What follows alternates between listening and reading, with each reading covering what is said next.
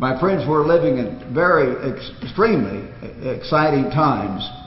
Most of you know that, but there are probably thousands of you young people out there that don't begin to realize how much things have changed even in the last 20 years. And when I was growing up back in the 1930s and 1940s, if some of the things were done then that were done now, we would have run them out of town very quickly. I'm not kidding. We would have run them out of town. And it's a different world you're growing up in. Satan the devil is in charge of this world, and he's creating an alternate universe, and people are getting used to it.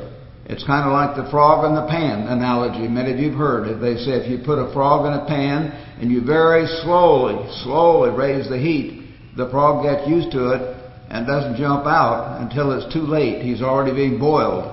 And that's what's happening to the United States of America and the former British Empire. All kinds of people all over the world are being overwhelmed by this influence from the very powerful Satan the devil. So you have to realize how rapidly things are changing when you think about God's 7,000-year plan. From His point of view, things are changing, frankly, very, very rapidly. And I hope that you can understand that. We need to be close to the Creator. There is a real God, my friends, and I know that most of our brethren understand that. I hope they all do. But many of you out there, I'm sure, don't fully understand. You sort of hope there's a God. And when I was growing up in the mainstream Protestant church for the first 19 years of my life, and I was, of course, a leader in my Sunday school class. I was elected president once or twice. My grandfather was the superintendent of all the churches at one time, of the Sunday schools in those churches. So it was very much in that denomination, a mainstream Protestant denomination, not some tiny church at all. But God was sort of way off. We hoped He was there, but many of us were not sure He was there. And when some of my friends would get drunk back during the Korean War, they'd say, "Rod, do you think there's a real God? And what do you think is going to happen?" Because I was already beginning to hear Mr. Armstrong on the radio, and I understood more than they did, although I didn't understand very much at that time. And God is not real to most of the people out there in mainstream, and I hope all of you can learn to really study this book, and somehow, some way, if you pray and ask God for understanding, prove to yourself that this book, the Bible, really is inspired of God.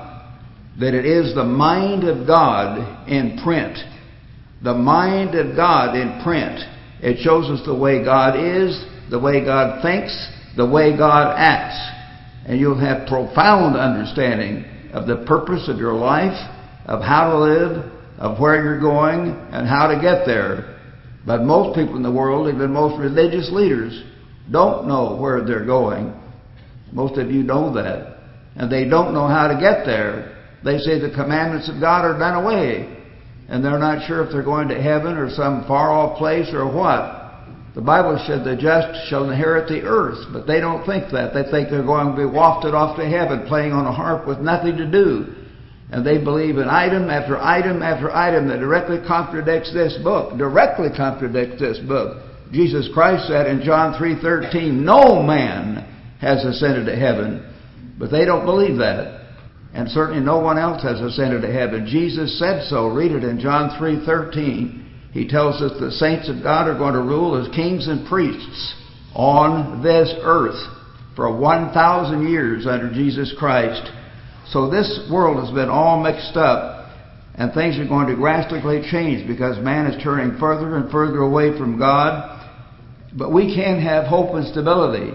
All of us in the church here, and all of you people around the earth who are listening and want to get close to your Creator and find out the truth, we can have understanding, we can have stability and real hope, because God Almighty tells us in this Word, if you believe the Word of God, turn with me to Hebrews 13. I'd like to say that in our services regularly, that's the thing that impressed me when I first came into the Church of God back in September 1949, about 66 and a half years ago.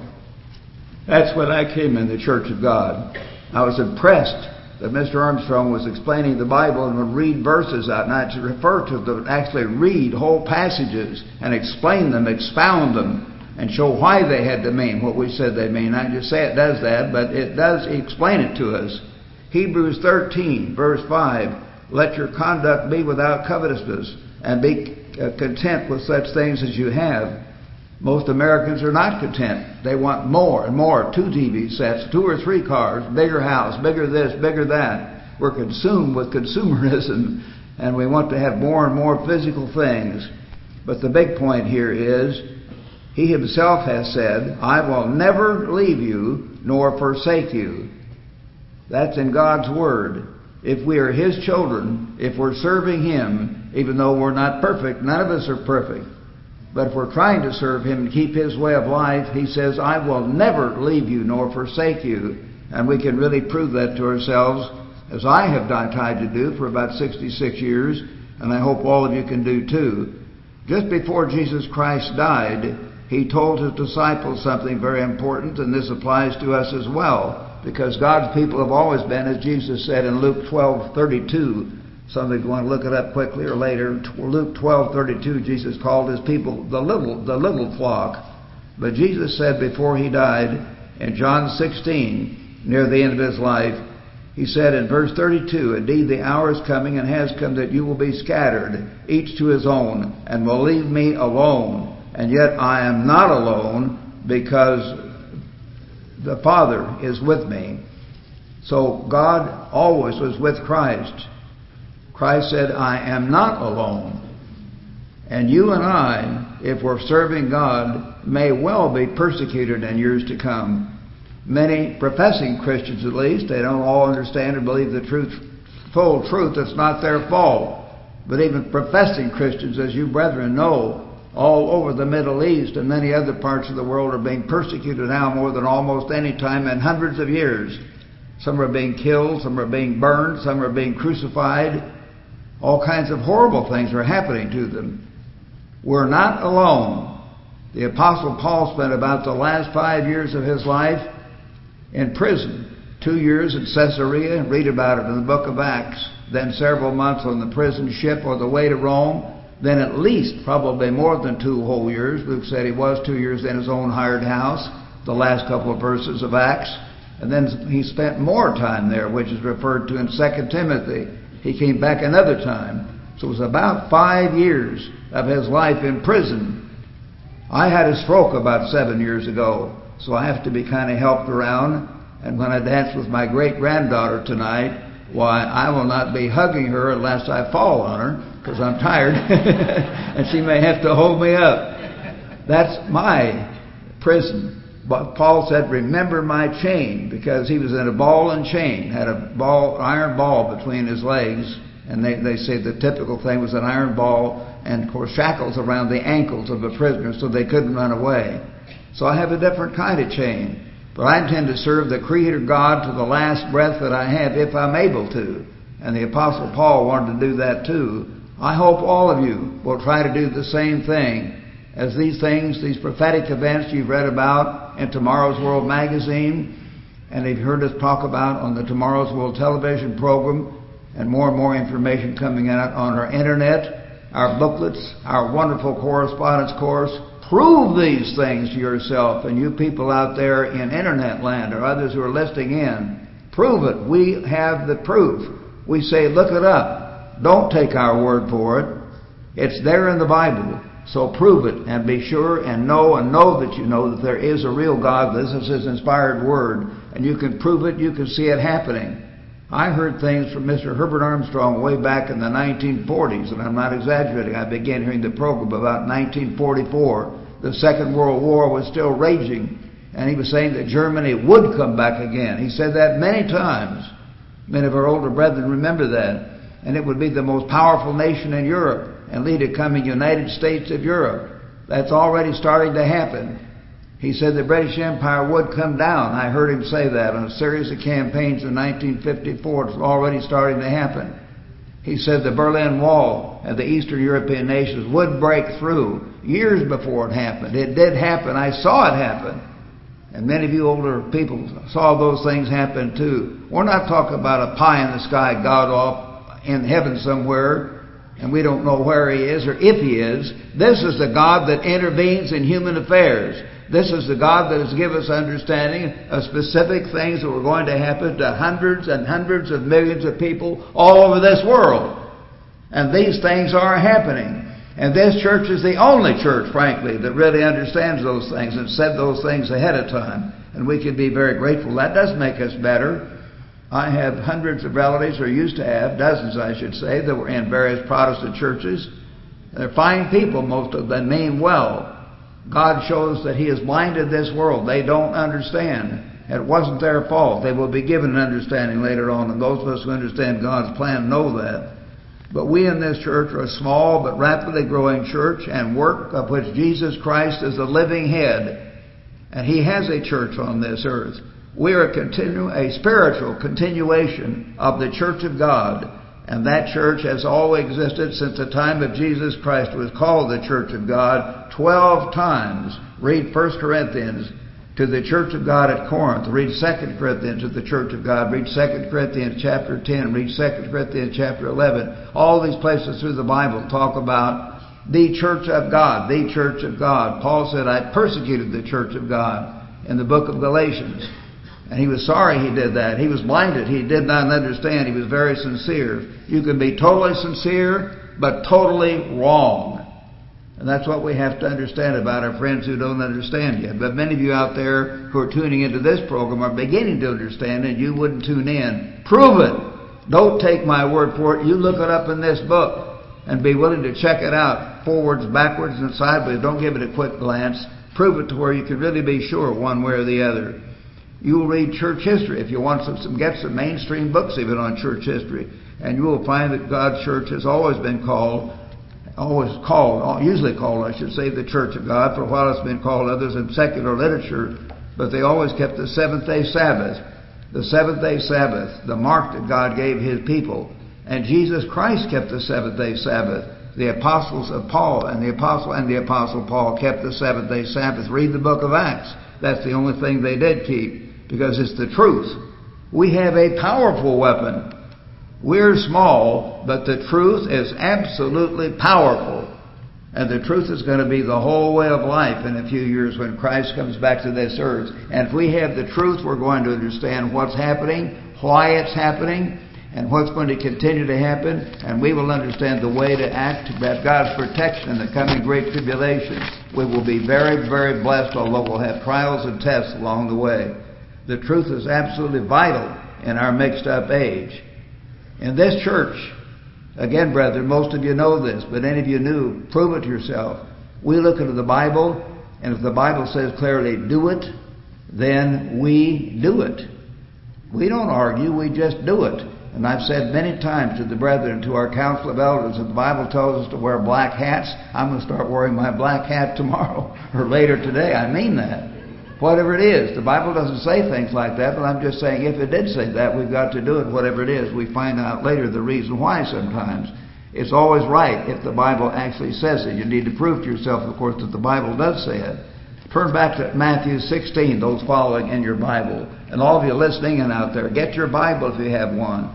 Check up on me. Prove these things in your Bible. Matthew chapter 16. Why, in verses 14 and 15 here, why Jesus asked, who do you say that I am? And Peter said, you're the Christ, the Son of the living God. And Peter said, Jesus answered, blessed are you, verse 17, Simon Bar-Jonah. Matthew 16, 17, blessed are you, for flesh and blood has not revealed this to you, but my Father who is in heaven. And I say to you that you are Peter. And look it up again. Don't take my word. The Greek word here is Petros, P-E-T-R-O-S. Some of you have interlinears. You have access to Strong's Concordance with the various Greek words for each case. Petros, it means a small rock or pebble. And then the next word I say unto you, you're Petros, and on this rock. The word there for rock, when he said on this rock, is a bigger form of that same word. Petros is the diminutive form, the small form. Petra, P-E-T-R-A, means a massive rock, a boulder, a whole rock cliff. On this rock I will build my church. He didn't say the church of this and the church of that, some nation or some man, or some form of church government. It's the church of God. Christ is God. And He names it Himself in His Word, the church of God, 12 different times in the New Testament. I don't want to take time to read all this or we'd be here all afternoon. I'd be glad to do it if everyone wanted to stay, but some of you might start to tune out. It's in the Bible. Look it up. We have a booklet, Where is God's Church Today? It lists all those places. Get our booklet. You can prove those things if you want to. So Christ has always had a church. I will build my church, and the gates of hell, the gates of Hades, the grave, will not prevail against it. God will never allow His church to be totally wiped out, and individually we will die unless we live right up to Christ's coming, but we will not be extinct. We will be resurrected from the dead, so even the gates of the grave will not prevail against any of God's people in God's true church. The gates of the grave will not prevail against God's true church. So we have got to fight for the truth, brethren. We're surrounded by a world that's going hell-bent the other way. And I'm not exaggerating. Most of you know that. We've got to be Christian soldiers. Christian soldiers, not worldly soldiers, but Christian soldiers, and be willing to go through trials and tests and persecution and preach the full truth. Right now, we in this little work are being used to do the most powerful work of any similar group on the face of the earth. We have a powerful television program. Our responses run 4,000 to 7,000, I should say 3,000 to 7,000, normally 4,000 or 5,000 a week. We're very grateful for that. And that's more than the other groups have received. We are getting a bigger response from our television program. We have a powerful internet program that's growing in great power. We have the largest circulation. Our Tomorrow's World magazine is now about 527,000, as you'll see in the latest edition. 527,000 and growing. That's our circulation. Over 500,000 copies are going out, and many copies are led by more than one person. So we may have 700,000 or 800,000 or 900,000 actually reading the magazine. We're doing a powerful work around the world. We have local campaigns, we call them TWPs, local presentations or local campaigns all over the world. Literally, we've had them in Australia, New Zealand, the Philippines, all over the world, in Europe, Asia, elsewhere. And we have reached thousands of people through these personal campaigns that we're reaching and preaching God's truth, the kingdom of God, the message of God's coming government, Christ's coming government, to be set up on this earth very soon in the lifetimes of most of us if you keep right on living. We have an outstanding team. Many of you out there who've heard our program know that Mr. Richard Ames is our outstanding television presenter. He's my main assistant, the vice president of this work, and has been a wonderful help and support for decades now, and brings in tremendous response to the telecast. So he is a tremendous help and may be doing the next one of these special presentations. He's outstanding as a speaker. They put me on because I'm the old guy, and I've been around and helped start this thing. But he's a wonderful man of God. Dr. Douglas Winnail is over our churches and is a wonderful servant and help. And now we have Mr. Gerald Weston, who also came in about the same time these men did, and is destined to be our president and chief operating officer starting about next August, and has done a great job in building God's church in Kansas City and other big cities before he came to Canada. Then he's been running the church in Canada for about 13 years, and now the last 4 or 5 months up in Great Britain. And he's running the work over in Britain and Europe and the Middle East and doing a great job. He's an outstanding leader, and we're very grateful for what God is doing through him. And we have other outstanding men coming along, like younger men, like Mr. Rod McNair, who gave the opening prayer, Mr. Wally Smith, who gave this special introduction and is outstanding on television as well, Mr. Wyatt Sasalka, who organizes so many things in the television, the internet, all over the world, my son Jim, who gave some of the announcements here earlier, my friend Mr. Mario Hernandez, who's over the Spanish work, an outstanding servant of God, and many others. We have many others coming along. We are a team. We're moving forward. The work of God is doing more powerfully than ever before. So I want to thank all of you here and any of you out there who are listening in who've helped this work this last year or two. Thank you very much. It helps us move forward. It helps us preach the gospel of the coming government of God to this world. And we're very grateful for this. Somewhere on this earth, brethren, God has always had true servants and they were given understanding of prophecy. That's one thing that made God real to me, and I hope it will make God real to you. It's not some idea that God is love. He is love. He is wisdom, but we're a physical being. And if you see these physical things happening in prophecy, it helps people realize God is real. We're not talking about sentimental theological things. We're talking about God who intervenes and is intervening and will intervene, frankly, in a hair-raising way when you read about what's about to happen in the 7 last plagues, the trumpet plagues, and that every island and every mountain will be shaken out of its place. And Christ will come back as King of kings and Lord of lords and set up a different government on this earth. A government based on the law of God, as it says very clearly in Micah chapter 4 and in Isaiah chapter 2. The basis will be of life will be the 10 commandments. The 10 commandments, the way of God. And the Protestant world has tried to say they're done away. And they're not done away. That's going to be where they're going to have to learn to live in a few years. But we understand prophecy, and that helps people know that God is real. Turn with me back to Amos chapter 3 now at this point. Amos, if you would, in your Old Testament. You say you're turning to the Old Testament. Yes, sorry about that, folks. Christ quoted from the Old Testament over and over and over. Look it up. I just went through a hobby recently as I was rereading various books in the New Testament, marking where you could clearly see that it was quoting from the Old Testament. I just put a word there, meaning the Word of God. The Old Testament was being quoted from as Scripture. Christ quoted it as Scripture in Amos chapter 3, a book that was inspired of God. God tells us here in verse 5, Amos 3 verse 5, if a trumpet is blown in a city, will not the people be afraid? The trumpet was usually a symbol of warning, a symbol of war. If there's a calamity in a city, will not the ever-living one have done it?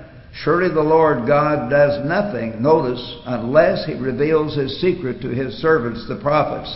He helps His true servants understand. And my friends, I've seen since I came to Ambassador College 66 years ago, God's true servants do understand. That's why Mr. Armstrong was able to say ahead of time, the British Empire is going down.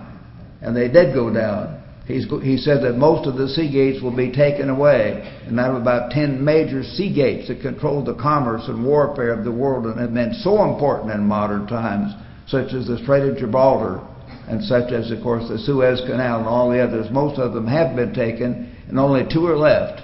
2 are left out of about 10 major ones, such as the Strait of Gibraltar and the one other that's still there, and that is still under control of the Israelitish people. Those people descended from ancient Israel.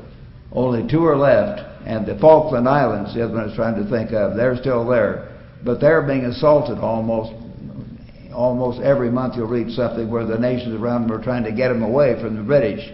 And they're going to be taken away too, probably. One after the other has been taken away. He said those things ahead of time.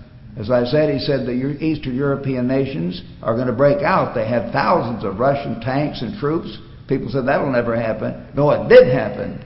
He had said, just like he said the Berlin Wall come down. Those of you who read the Plain Truth magazine back then, you know that. He said that. And it happened. No one else was saying that. These other Protestant leaders did not understand. Only one church, the Church of God, did understand. So we need to realize that we're very blessed with that, but we're going to see these events continue to speed up, and as these terrible things happen in our society, God's going to intervene more swiftly, because this is Satan's world. Turn with me to Revelation chapter 12 now, my friends. Turn with me to Revelation chapter 12 at this point in your New Testament, Revelation chapter 12 and verse 9. Here he talks about a great war in heaven. And again, many of you out there don't recognize there is a real spirit world. Satan, the devil, has hundreds of millions of fallen angels that are called demons. And there's going to be a great spirit war coming, probably within the next 10 or 15 years. It might start within the next 10 or 15 months, frankly. We don't know. But be aware of it. There is a spirit war. It is coming. It's going to change everything even faster once that takes place. Then you're going to see more strange, torturous deaths of people. You're going to see more people get into demonism. You're going to have more people that are going nuts and crazy and doing wild and crazy things. Psychologists will call it, some name they'll give it, and they don't know what it is because they don't understand the spirit world. War broke out in heaven, he says in verse 7. Michael and his angels fought, and his angels, and they did not prevail. But he says in verse 9, so the great dragon, Satan the devil, was cast out, and Satan, who deceives the whole world. Notice that phrase. Satan, who deceives the whole world. Not part of the world, the whole world. He was cast to the earth, and his angels with him. And then I heard a loud voice, now salvation and strength in the kingdom of our God and the power of his Christ have come, for the accuser of our brethren, who accused them day and night, have been cast down. So it's going to be a terrible time. And when Satan has come down to this earth with great wrath, persecuting God's true people. But Satan, his devil, is called the deceiver of the whole world, and we do need to really grasp that fact. My friends, please get this. Listen, Satan is trying to deconstruct almost every phase of society, from marriage to business life, to personal life, to sex life, to everything you can think of, education. He's taking it apart. He's making people's minds all twisted. Now men can marry men. And I noticed that, as you know, legally, not in God's sight, that's what the world has come to. I could not have believed that if people had told me that even 20 years ago. But how swiftly it's happened. They started talking about it about 10 years ago, and it been speeded up and speed up and speed up. And now the President of the United States says he's behind it, and now the Supreme Court is behind it. Who's not behind it? They'll call us nuts, because we don't think that men ought to marry men and women ought to marry women. Did God make us male and female in order that we should be married? Read Matthew 19 and you'll see he did. That's why he made us male and female in the first place.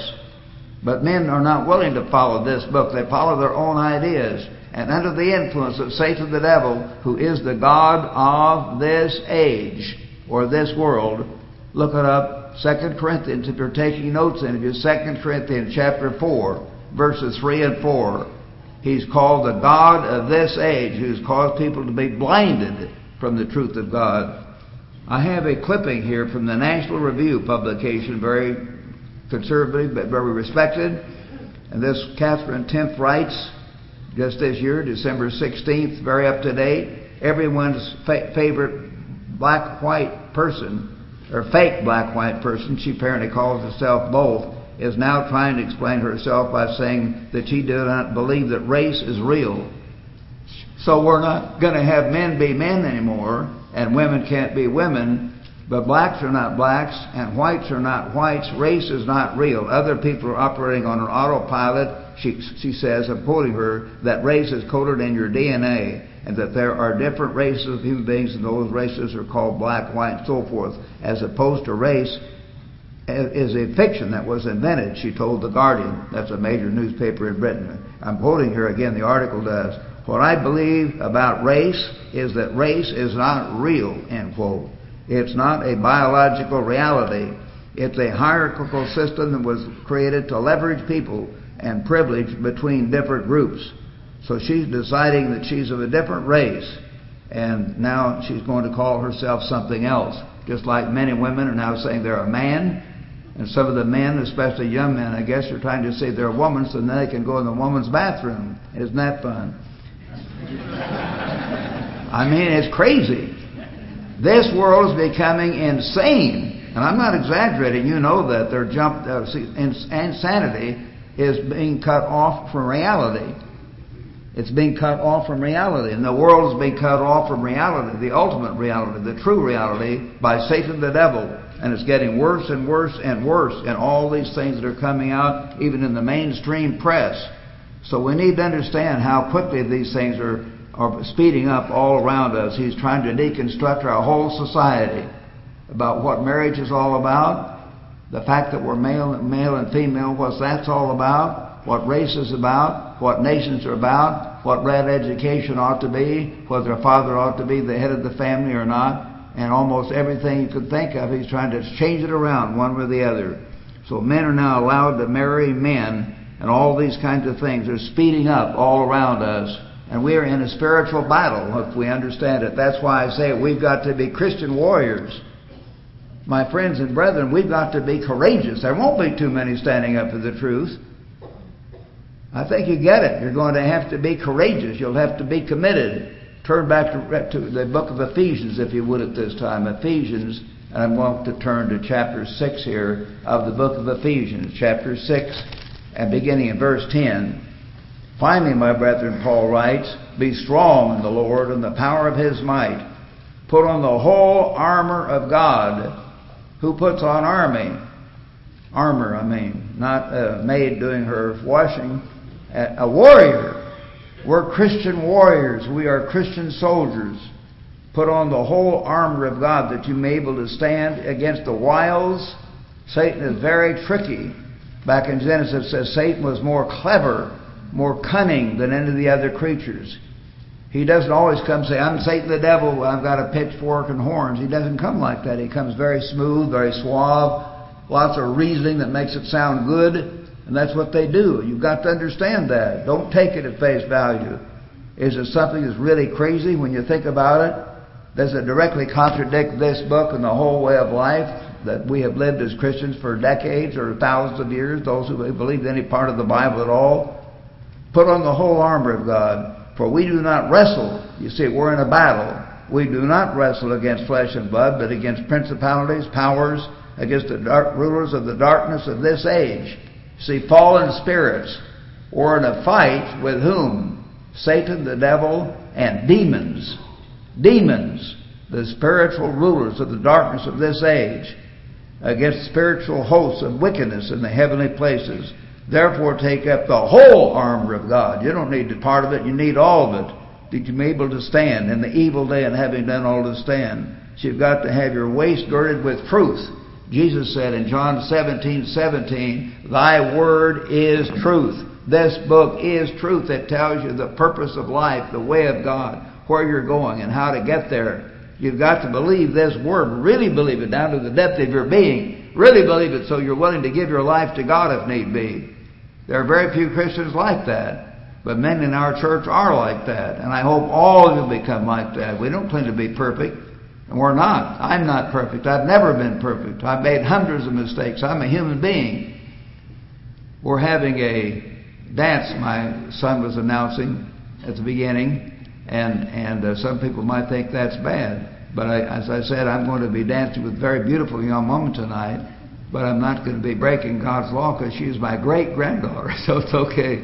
But anyway, we make hundreds of mistakes, and we admit that. But we try to live by every word of God with God's help and His Spirit, and we base our lives on keeping the 10 Commandments, not just in the letter, but in the Spirit. Christ came to magnify. He said, you're not only not to kill. You outsiders who don't know this, read the Sermon on the Mount. He said you're not supposed to kill, but you can't even hate your brother. You're not only not to commit adultery, you're not even to look on a woman to lust after her. You don't even commit adultery in your attitude, in your mind. That makes it even more binding. That does not do away with the 10 Commandments. But under Satan's influence, humans increasingly want to change almost everything God made, including how He made us men and women. And all of us should be thankful God made us men and women. We men should be extremely grateful that God created our beautiful sisters, our wives, and our daughters. They give a richness, they add a richness and beauty that we would never have otherwise. And so when we all try to become the same, it's hurting. It's hurting society, it's hurting the family, it's hurting children. So when God created the world and human beings in the first place, remember He said back there in Genesis, the first few chapters, He looked at everything He made. He said it was very good. Very good. He didn't say Satan needs to come along and say, well, you don't need to be a woman, you could be a man. You don't need to be black, you need to be white. You don't need to be tall, you need to be short. You don't need to be this. No, God did not say that. He made it very good. It does not need to be messed with. It does not need to be messed with if God Almighty made it. And certainly we need to really understand that principle because it is so important. Turn now, if you would, my friends, to 2 Corinthians. Turn with me at this point to 2 Corinthians in your Bible. And here's a very important passage. Paul is writing, the Apostle Paul, in 2 Corinthians chapter 10, And beginning in verse 3, for though we walk in the flesh, we Christians, we're in the flesh, we're not spirit yet, we're not perfect. We do not war according to the flesh. No, we're not supposed to get in warring like the Protestants have done. In the Civil War, you had literally tens of thousands of Protestants fighting, the Protestants in the South fighting the Protestants in the North, and the Catholics in the South fighting the Protestants in the North. And the wars of Europe raging for hundreds of years. You'd have the Catholic bishop on this side blessing the troops in Germany as they would charge up the hill on one side, and you'd have another Catholic bishop on the other side blessing the French troops as they charge up the hill, and these men going up to disembowel each other of the same denomination, supposedly Christian. No, God is not calling those people. They don't understand. But God says, though we walk in the flesh, we do not war according to the flesh. They don't understand. For the weapons of our warfare. We are Christian soldiers. We're in a war. Let's get it, folks. We got to be real. Our weapons of our warfare are not carnal or physical, but mighty by God for pulling down strongholds, casting down arguments. Notice the war we're in. We've got to be able to cast down arguments, see, ideas and theories of carnal men, and everything, every high thing that exalts itself against the knowledge of God. They have smart people. They have people with very high IQs saying there is no God and evolution is true. All that. Some of you know their names. Richard Dawkins and some of these others have written whole volumes on that. There have been other very smart men try to deconstruct the Bible and say the Bible is not inspired. They're not dumbheads in the physical sense. Some of them have IQ. God has not called them. He has not opened their minds. So they try to reason around, and we're to fight that battle against every high thing that exalts itself against the knowledge of God, bringing every thought into captivity to the obedience of Christ. We're to have the mind of Christ. Let this mind be in you, which was also in Christ Jesus. We're to have that basic understanding and approach to God that Jesus Christ said. He said to the young man who asked him the way to eternal life, back in Matthew 19, verses 16 to 19, Matthew 19, he said, if you would enter the life, keep the commandments. And he named a number of the commandments. And all through the Bible you find that that was what Jesus taught. You're to have the mind of Christ. You're to learn to think like Christ thought and act like Christ did. You're to have Christ living His life in you through the Holy Spirit. So we're to understand that and really get what true Christianity is all about. So I hope all of us can begin to understand that we've got to bring every thought into captivity to Christ. And we're fighting a battle. And so every thought must be brought into captivity in the spiritual war that we're in. We in this work of God need the courage to preach the full truth.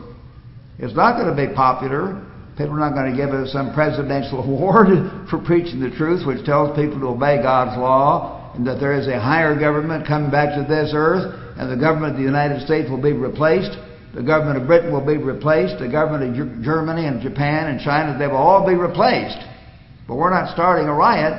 We're just saying this is real. And people aren't going to argue with it when it happens. It's going to be so powerful, overwhelm the earth. There won't be much time to start an argument. If you read the book of the Bible, many places, but especially the book of Revelation. So we have to have that kind of faith and courage to preach the full truth. Sometimes the truth will hurt and upset people. But we must have the faith and courage as Christian soldiers to do our duty and carry on this war against Satan the devil and his deceptions and preach the whole truth. Turn back to Isaiah now. This is the Word of God. Jesus often quoted from Isaiah as Scripture. Look it up in your New Testament. He mentioned Isaiah a number of times in books or passages from Isaiah as Scripture. It's part of the inspired revelation from God to mankind. Isaiah chapter 58. Isaiah chapter 58, verse 1. Cry aloud, God says, spare not. Lift up your voice like a trumpet and tell my people their transgressions, and the house of Israel, or the house of Jacob, their sins. That's what we're to do. We know, and I hope all of you out there can prove it if you haven't done so, that the peoples of the United States And the British descended peoples of the British Empire and all over the world are the descendants of the so-called lost 10 tribes. God talks about the sons of Joseph, that they would be a great nation and a great company of nations. And he describes how Joseph would be blessed with the richness of the earth, the richness of this and the richness of that. It's almost like the song, God Bless America, from sea to shining sea, when you read it in Genesis chapter 49. He's describing what God has given America. And when you think about the whole British Empire, what God has did give them before it's been taken away because of their sins. And our greatness is being taken away over here because of our sins. We're coming down. Just as surely as the British Empire is no more, pretty soon the United States will not exist in our present form either. Christ will have to come back and save us. He will save us. But we've got to, in the meantime, go through trials and tests and prove these things and be willing to do His work. He wants us to be involved. Brethren, God is making us in His image to be like He is someday. So He's got to know where we stand. And He wants us to be involved in His work, and He can see whether it's important to us. Turn, if you would, to John chapter 4. John chapter 4 in your New Testament now. And I want to read here something that many of our brethren hopefully are familiar with. John chapter 4 and beginning in verse 34. Jesus said, "My food is to do the will of Him who sent me and to finish His work." All of us have got to be involved in that. To finish His work. We're in the work of God today. We're getting out the message of the gospel of the kingdom of God, the good news of a coming kingdom. Kingdom means government. It's not some warm feeling set up in your heart. When you read about it in the Bible, it shows how it's a literal government coming back to this earth with Christ as King of Kings to replace the governments of this earth and to teach people finally God's way and to bring a type of peace and joy that the world has never experienced. So we're to finish His work, get that message out. Do you not say there are still 4 months till the harvest? Behold, I say to you, lift up your eyes and look at the fields, for they are already white for harvest. And he who reaps receives wages and gathers fruit for eternal life. You'll receive wages, brethren, if you're part of God's work. You gather fruit for eternal life, that both he who sows and he who reaps may rejoice together. You will receive wages for all eternity if you do your part in the work of God and do it zealously. Every one of us should try to do that, to reach out to others, to talk to our neighbors, to help in the community, to help the work of God through your prayers, your participation if you're in the church activities, and certainly giving tithes and offerings generously to support the very work that Christ is doing through human beings. He wants us to do that, and we will be blessed forever if we do. Turn back to 1 Peter chapter 4 now. 1 Peter chapter 4, and notice here beginning in verse 12. 1 Peter verse 4, verse 12. Beloved, Peter writes, do not think it strange concerning the fiery trial. What? Yes, we're going through a fiery trial. True Christians don't always have it easy. We don't always have it on easy street, so to speak. It's important that all of us realize that so we're not shocked when real persecution does finally come along. You're going through a fiery trial. Don't be shocked at that, which is to try you, test you, as though some strange thing happened to you.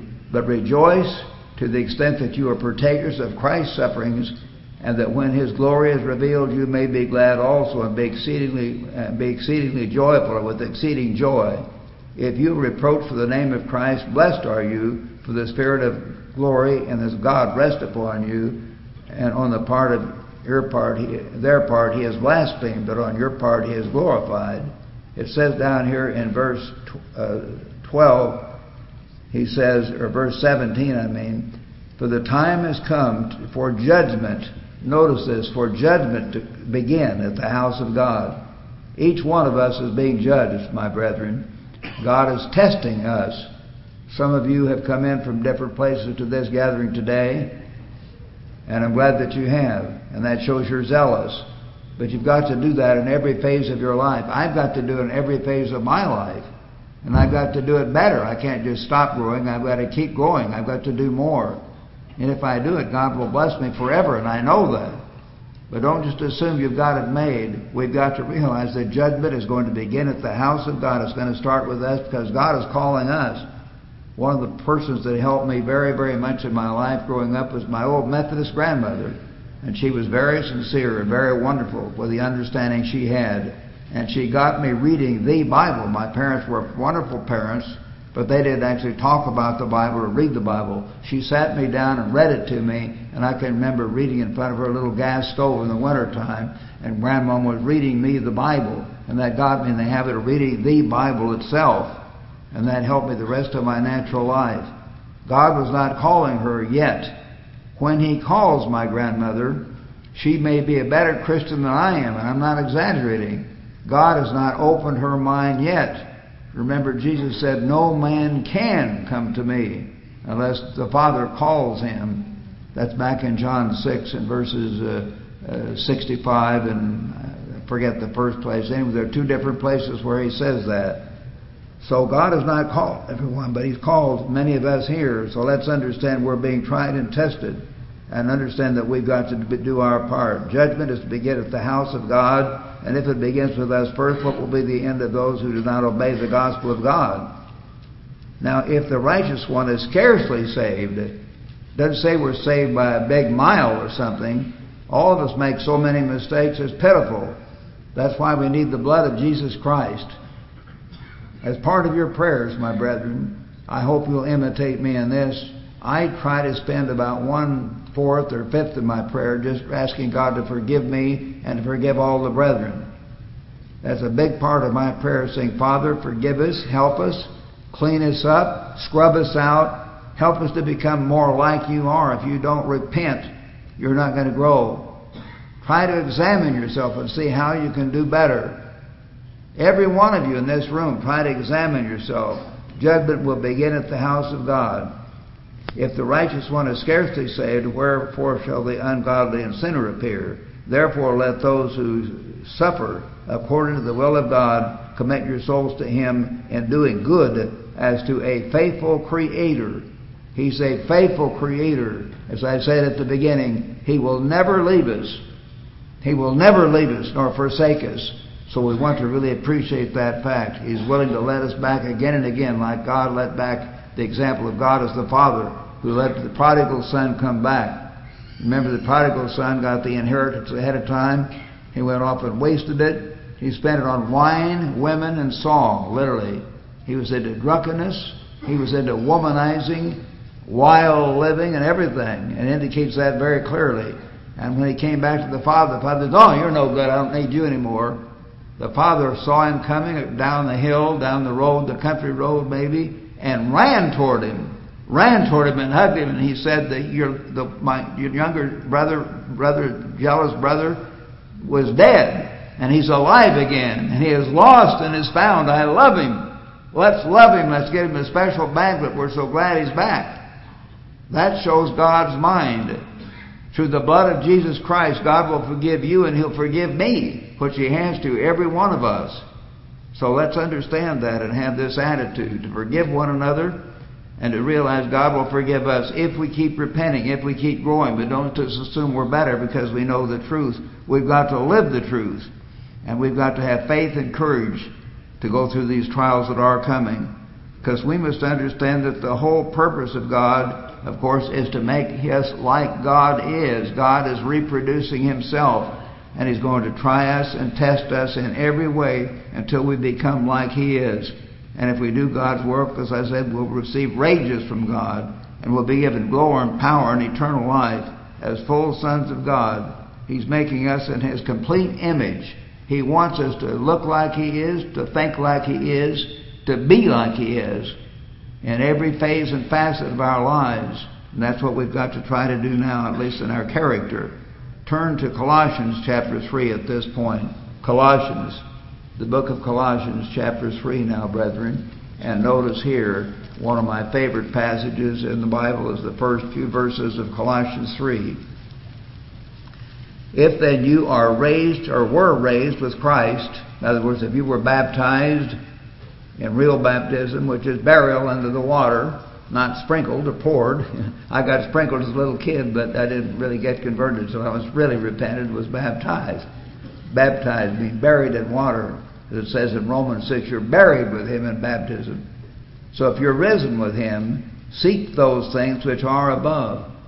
That's hard for us to do in our American society, because a lot of you young people, you have your little device, and even as I'm speaking, some may be watching their little device and get themselves distracted. I know that. Get away from that stuff. Get away from that rot. Get away from reality. Get back to reality, I should say.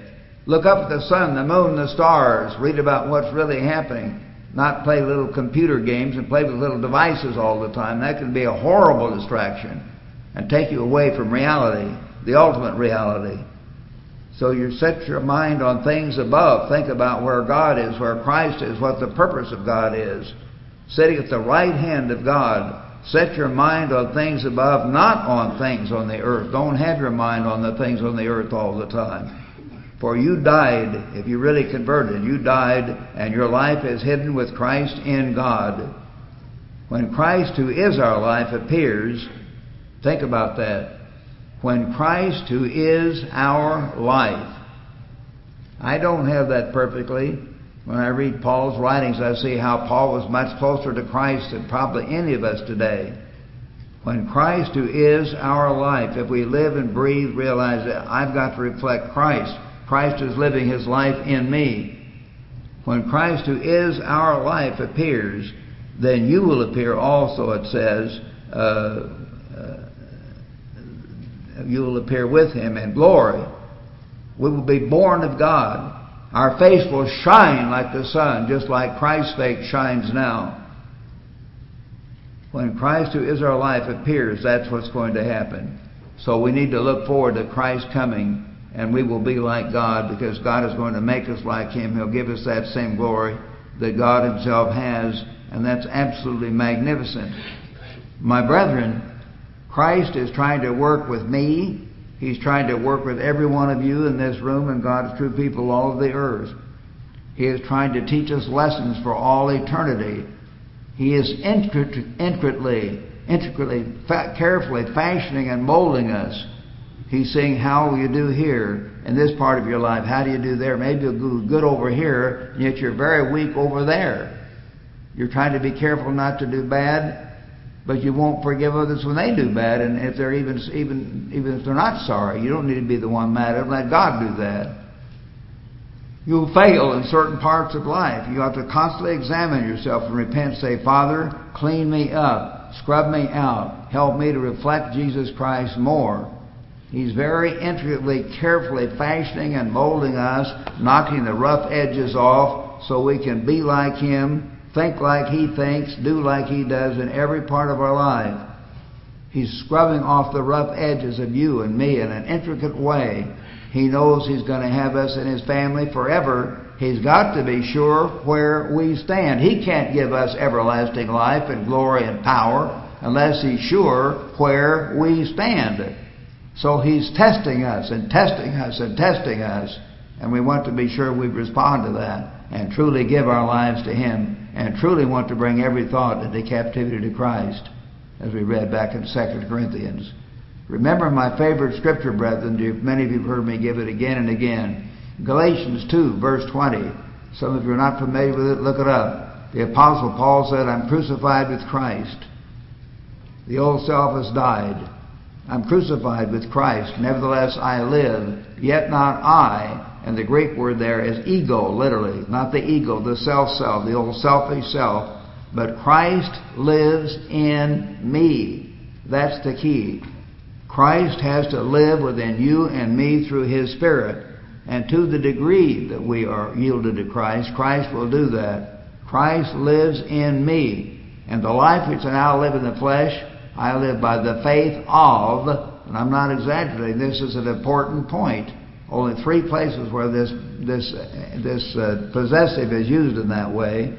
It's called the faith of Christ in Galatians 6:16. Galatians 2:16, and also in Galatians 2:20, and back in Revelation chapter 14, verse 12, where it says, "This is the patience of the saints, those who keep the commandments of God." This is Revelation 14, verse 12. The patience of the saints, of those who keep the commandments of God. What's the rest? And have the faith of, not faith in, there's a difference, the faith of Jesus Christ. That's what the Greek experts will back up. Those three places, it's the faith of Christ. You've got to have Him living in you to where you know and you know that you know, and then you can die for that faith. You're not in doubt. You know God is real. You know Christ is at God's right hand. This is it. And you're going to go all out for the most important thing in the whole universe when you understand it. The Creator of the whole universe, Christ. And God created all things through Jesus Christ. So you're going out. He becomes your hero. He becomes your God. And God the Father is greater than Him. They're together. They're not jealous of one another. They are one. So you've got to have Christ living in you. And you're to have the mind of Christ and the faith of Christ and walk and live by that faith. Then He will make you like He is. Meanwhile, we have to go through many trials and tests. We must work hard in the service of Jesus Christ. For if we really are Christian soldiers, we'll be willing to do this. We will understand. Turn to 2 Timothy now. 2 Timothy chapter 2, if you would. 2 Timothy at this point, and chapter 2. And if I can find my own markings here, I hope. I put little markers in the Bible. Sometimes they get twisted around and I can't even find them myself. 2 Timothy 2. And let's begin reading here in verse 1. 2 Timothy 2, chapter 1, 2, verse 1. Paul writes, the last letter he wrote while he was still on this earth. You therefore, my son, be strong. We've got to be strong, brethren. Be strong in the faith, or in the grace that is in Jesus Christ. And the things that you've heard from me among many witnesses, commit these to faithful men. That's what I've been trying to do in this work. Commit these things to faithful men. And we have dozens of young men come along. I mentioned just a few of them that are very dedicated, very faithful to God Almighty. And we have hundreds of you brethren out there that are helping and doing, that are faithful. And God knows your heart, each one. I can't name everybody. Wish we could. Commit them to faithful men who will be able to teach others also. You therefore you must endure hardship. If you're a Christian soldier, brethren, you're going to be tested. You're going to be tried and tested. I always remember the Second World War when I was still a kid in grade school, and Franklin Delano Roosevelt declared war on Germany and Japan. Remember, December the 8th, right after the Pearl Harbor attack on December 7th. And of course he talks about how the Japanese imperial forces of Japan attacked our forces in Hawaii. He said, I regret to tell you many American lives were lost. We were together as a nation then in a way we're not now. We had courage in a way we do not have now. We fought together. We rallied. I can remember all my students there in grade school, junior high and high school rallied. We went on in tinfoil drives and used metal drives to help the war effort every way we could. When I was in junior high, I ran away from home and tried to join the Marines. I really did. That's not necessarily a good thing to do, but I was zealous. I saw the movie To the Shores of Tripoli, and John Wayne was in his, or was it Randolph Scott in his Marine dress uniform. I thought, I'm going to go and win the war for the country here. Actually, most of you don't understand history. If you read history very carefully, you'll realize that John Wayne actually won the Second World War. So it's according to Hollywood, I guess, John Wayne or Randolph Scott, whoever it was. But anyway, we were patriotic back then. We really rallied together. And many American lives were lost. And Bill Steinbeck was our high school hero. By then I was in high school and on the high school freshman football team. And he was our hero. And he was allowed to enlist early. Some of you older brethren remember that young men 17 and a half, if their parents gave them permission, they could enlist and go off to fight. And he did. And just 3 or 4 months later, whatever it was, his body came back. He was a casualty. He was killed. And we had a memorial service, and all the girls were crying. Very moving in our junior high school or high school auditorium. The body of this football hero was sent home. People had to suffer. They were soldiers of the United States of America. And many had to sit in foxholes without food. They had to go to the bathroom wherever they were in any circumstances, lose sleep, lose water, lose everything. You know that if you read the history of militarism.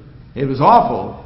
They suffered. Most of you are not going to have to suffer to that degree, but some of you will. Some of us will have to give our lives. So I'm just saying, think about it. If you're a soldier of Jesus Christ, you're going to be willing to go out to fight the good fight of faith, to hang on to the end, not to water it down, but to go all out for the sake of the kingdom of God. This is our calling. This is our reason for being, brethren, and please understand that. So I hope that you can recognize that. We've got to be willing. He says you must endure hardship as a good soldier of Jesus Christ. We are soldiers of Christ. We are Christian soldiers, and we've got to understand the war we're in. But Christ must live within us through the Holy Spirit. That's part of that war too. Not just overcoming Satan, but overcoming ourselves. And again, I mentioned Galatians 2:20. Christ lives in me, Paul said. Does Christ live in you? If Christ lives in you and me, we will overcome. We will grow. We will study this book every day. Literally feed on it. We will pray to God on our knees every day. I don't mean once in a while, at least 20 or 30 minutes every day on our knees. We'll be meditating, studying, meditating, and praying and fasting occasionally, doing nothing but having fresh air and sunshine. Say, God, clean me up, scrub me out, help me to overcome. Help me to be like you. I want to fulfill my purpose. I want to be in your kingdom more than anything. If we really have that attitude, we will be blessed forever. So I hope we can really get it. And remember that we'll be keeping the same way of life based on the 10 Commandments that Jesus did. Because as we already saw in Hebrews 13:8, Christ is the same yesterday, today, and forever. He's the real light of the world. So let's read Romans chapter 12 now, a little bit of it here. Romans chapter 12. And this is to be our life also as Christian soldiers. Romans chapter 12. And I hope all of you, I won't take time now to read all of this. I plan to, but I don't want to keep you too long here. Paul wrote in Romans 12 verse 1, I beseech you therefore, brethren, by the mercies of God, that you present your bodies a living sacrifice. As a soldier of Christ, you may not have to be a dead sacrifice, we hope, but some of us will. But we've got to each one be a living sacrifice, a vibrant, lively sacrifice, active for Christ. That you present your bodies a living sacrifice, holy, acceptable to God, which is your reasonable, or some of the translations have it, intelligent. It's your intelligent service. It's not intelligent or rational to offer animals anymore. Your intelligent service is to give your very life to God today. And do not be conformed to this world. No, this world is saying you're divorcing and remarrying all the time for whatever reason.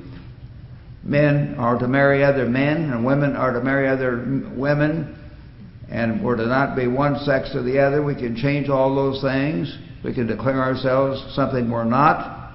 Same thing with race, the same thing with all kinds of things, that we're to reconstruct what God gave. No, we're not. Don't be conformed to this world. Think about it, meditate about it. Try to reflect Christ. What would Christ really do? How do you find that out? It's not some mystery. It's in this book. What did Christ do when he was on the earth? And you get it pretty quick. Do not be conformed to this world, but be transformed by the renewing of your mind, that you may prove what is that good and acceptable and perfect will of God. For I say through the grace given to me to everyone among you, not to think of yourself more highly than you ought to think. Let's not think we've got it made, brethren. We've got a ways to go. We may have a few more years. And sometime in your life, as I've said before in sermons, and I mean this with all my heart, at some point in your life, in my life, and we have had several in my life, and some of you will have one, you may not have had one yet, but some terrible thing will come on you, and you will be alone. You'll have no friends around. You'll have no one to help you. You will be alone. And yet Christ said there in John 16, yet I am not alone, because the Father is with me. The Father is real. But you've got to be willing to stand alone. If you have friends and family and fellow church members to encourage you, that's wonderful. But you've got to be willing to stand alone. You may be put into prison all alone. This is kind of silly, I know, but I thought about it as I meditate on these things. Maybe if I preach too strongly and the world got that much worse, I don't think this will happen. This is how the human mind gets into reverie. They might strap me in a missile and shoot me into outer space, and I'd be all alone way out there. I'd be way off outside in outer space, way off where no one can get to me. Oh, really? All God has to do is take the tip of his little finger and bring me right back again. You know what I mean? If God is real, you understand that. You can't be sent away from God. God is real. He's your Father. He will never leave you nor forsake you. I don't care what they do to you. So you've got to really have that faith and understand that. So anyway, let's believe that and know that we're to each one try to examine ourselves, to pray, to study, to walk with God. We are the church of God. We are Christian soldiers. Brethren, I'd like for all of you in connection with this sermon, and all of you out there and who are listening in, if there's one booklet I'd like all of you to read in connection with this sermon. There are many fine booklets we have, but the one I think would be the most helpful if you don't have it yet, and any of you church members don't have it, call or write and request it. It's going to be on the screen for all of you out there. Restoring Original Christianity. This is the booklet. Restoring Original Christianity. A funny-looking old man from Missouri wrote this booklet, but it's okay anyway. Restoring Original Christianity, because it is perhaps the best booklet we have as a bridge booklet between mainstream Christianity and the truth. And it's very documented. Those of you who know history, we don't quote from Mickey Mouse or someone. We quote from some of the top church history authorities that recognizes that. What happened to the world's Christianity and what real Christianity is. Get that booklet, and I hope you will. And if you would like to speak to a minister, any of you out there listening in, viewing this, find a congregation near you, please go to the web address on your screen. You'll be right there on your screen where you can see a map of our congregations around the world. There you can fill out a brief form, and one of our representatives will contact you soon. And I want all you ministers to do that soon. Okay? Do that soon. Just go to the web page on your screen, or you can just click on the quote contact us and quote links on the tomorrowsworld.org website. So do that, and I hope all of you will act on this. Many of you will want to check us out in person, not just some big service from way off, but get acquainted with God's church, where God is working, where people that you will find believe the truth. They open the Bibles, they turn here, turn there, prove the Bible, and want to live by every word of God and really mean it and do it, and not just talk about it and water this down and water that down, where you could come up and ask questions and the minister won't get mad. He'll discuss it with you. He wants to help you learn the truth. So do that, and I hope all of you will act on the truth. That's the thing. We in this room and those people out there, we can't just know the truth. We've got to do the truth, to live by every word of God. Finally, brethren, turn with me to Daniel 12. Daniel 12. And here's again a very famous passage that I've used for decades and many of our other ministers, but it's certainly one of our favorites. In chapter 11, verse 40, he's talking about what's going to happen. A great power is going to rise up in Europe called the King of the North, and a great amalgamation of Arab states is going to get together, confederation in the south, probably the land of Egypt or other nations down in Saudi Arabia. They're south of Jerusalem, not northeast. Iran is not the king of the south. They are northeast of Jerusalem. Look it up. At that time, the king of the south, chapter 11, verse 40, will rise up and attack the king of the north, this coming beast power in Europe. And the king of the north will come against him like a whirlwind. That was like the Nazi blitzkrieg, lightning war. That's the literal term they used for it, lightning war in the Second World War, with chariots, in other words, modern tanks and Polaris submarines and so forth, horsemen and many ships. And he shall enter the countries, rob them, and then pass over. So that is the time of the end. And then it says in chapter 12, verse 1, at that time, what time? The time of the end. Probably within the next 8 to 12 or 15 years from right now. It could be less. It could be less. It could be 6 or 7 years from now, the way things are speeding up. But this is going to happen in the next several years. At that time Michael shall stand up. Notice, spirit wars. You've got demon armies from Satan the devil, and you've got Christ and his righteous angels fighting. There is a spirit world. You and I need to be in touch with the right part of that spirit world and fear the God of heaven who created these spirits. Michael shall stand up. He's a great cherub, a super archangel. Michael, Gabriel, and Lucifer, remember. Lucifer was the one who turned away from God and became Satan the devil. Michael shall stand up, the great prince who stands watch over the sons of your people. And there shall be a time of trouble such as never was since there was a nation. So he's talking not just about the Jews, but when you understand this in the whole Bible, read our booklet, The United States and Great Britain and Bible Prophecy. Get that booklet, all of you new ones, if you don't have it. Very important booklet to know who we are. It will be a time of trouble such as we've never had, even to this time. In other words, the worst time in human history, which Jesus said the Great Tribulation would be, back in Matthew 24, verses 21 and 22.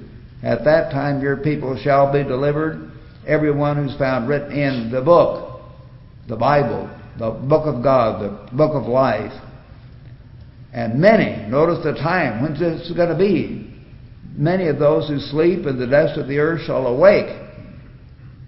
So the time is the resurrection from the dead, when this is going to happen. Some to everlasting life, and some to shame and everlasting contempt. You either walk with God or you don't. You get involved with this world and its politics and its wars, its ethics upsets. Satan is trying to pit us once against another. Different churches, different races in the United States. As you know, things are happening that are bad. Many things the police do are bad. Many things the agitators do are bad.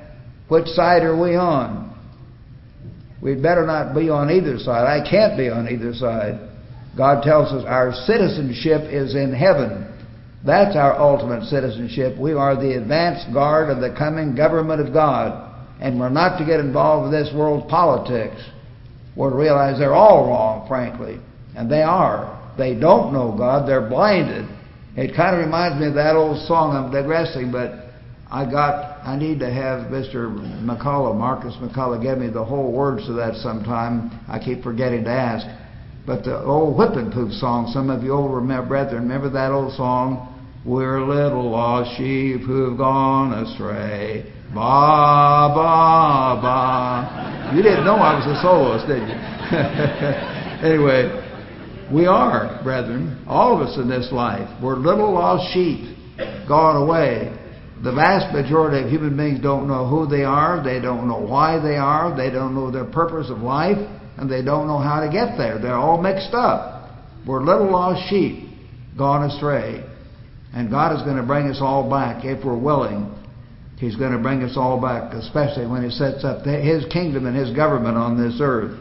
So then Christ will come back and He'll protect His true people, as we know. And there'll be a time of the resurrection from the dead, some to everlasting life and some to shame and everlasting contempt. And those who are wise, are you wise? I hope every one of you in this room is, that more and more thousands of you out of there, as you prove these things, can be truly wise.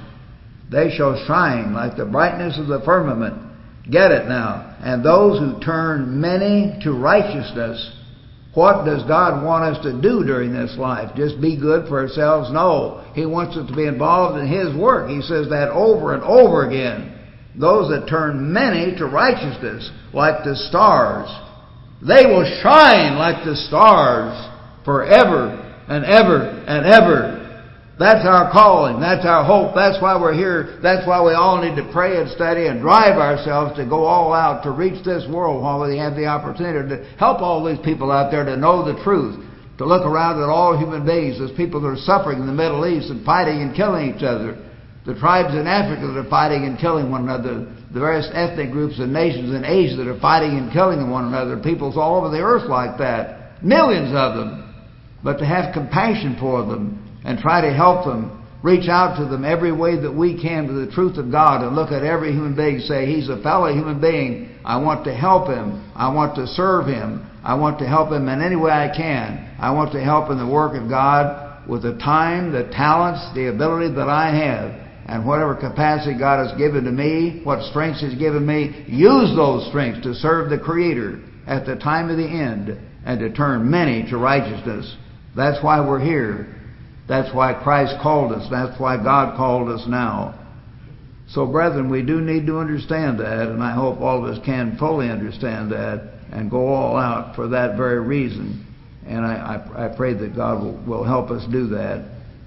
All the sacrifices we make now in this work will be worth virtually nothing compared to the glory and the power that we're going to have when Christ comes back as King of Kings. Think about the glory we're going to have. When President Franklin Roosevelt completed his declaring war speech before the Congress of the United States, December the 8th, 1941, I was herded into the West Central auditorium of the West Central grade school with the kids. They had a big radio set up, and he gave that speech.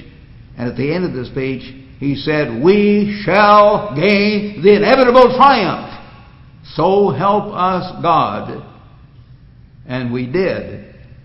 And brethren, if we do go all out for God's kingdom in our lives, each one of us in this room, and any of you brethren, those who understand elsewhere, if you really do go all out, we shall gain the inevitable triumph. And we will shine like the stars forever and ever.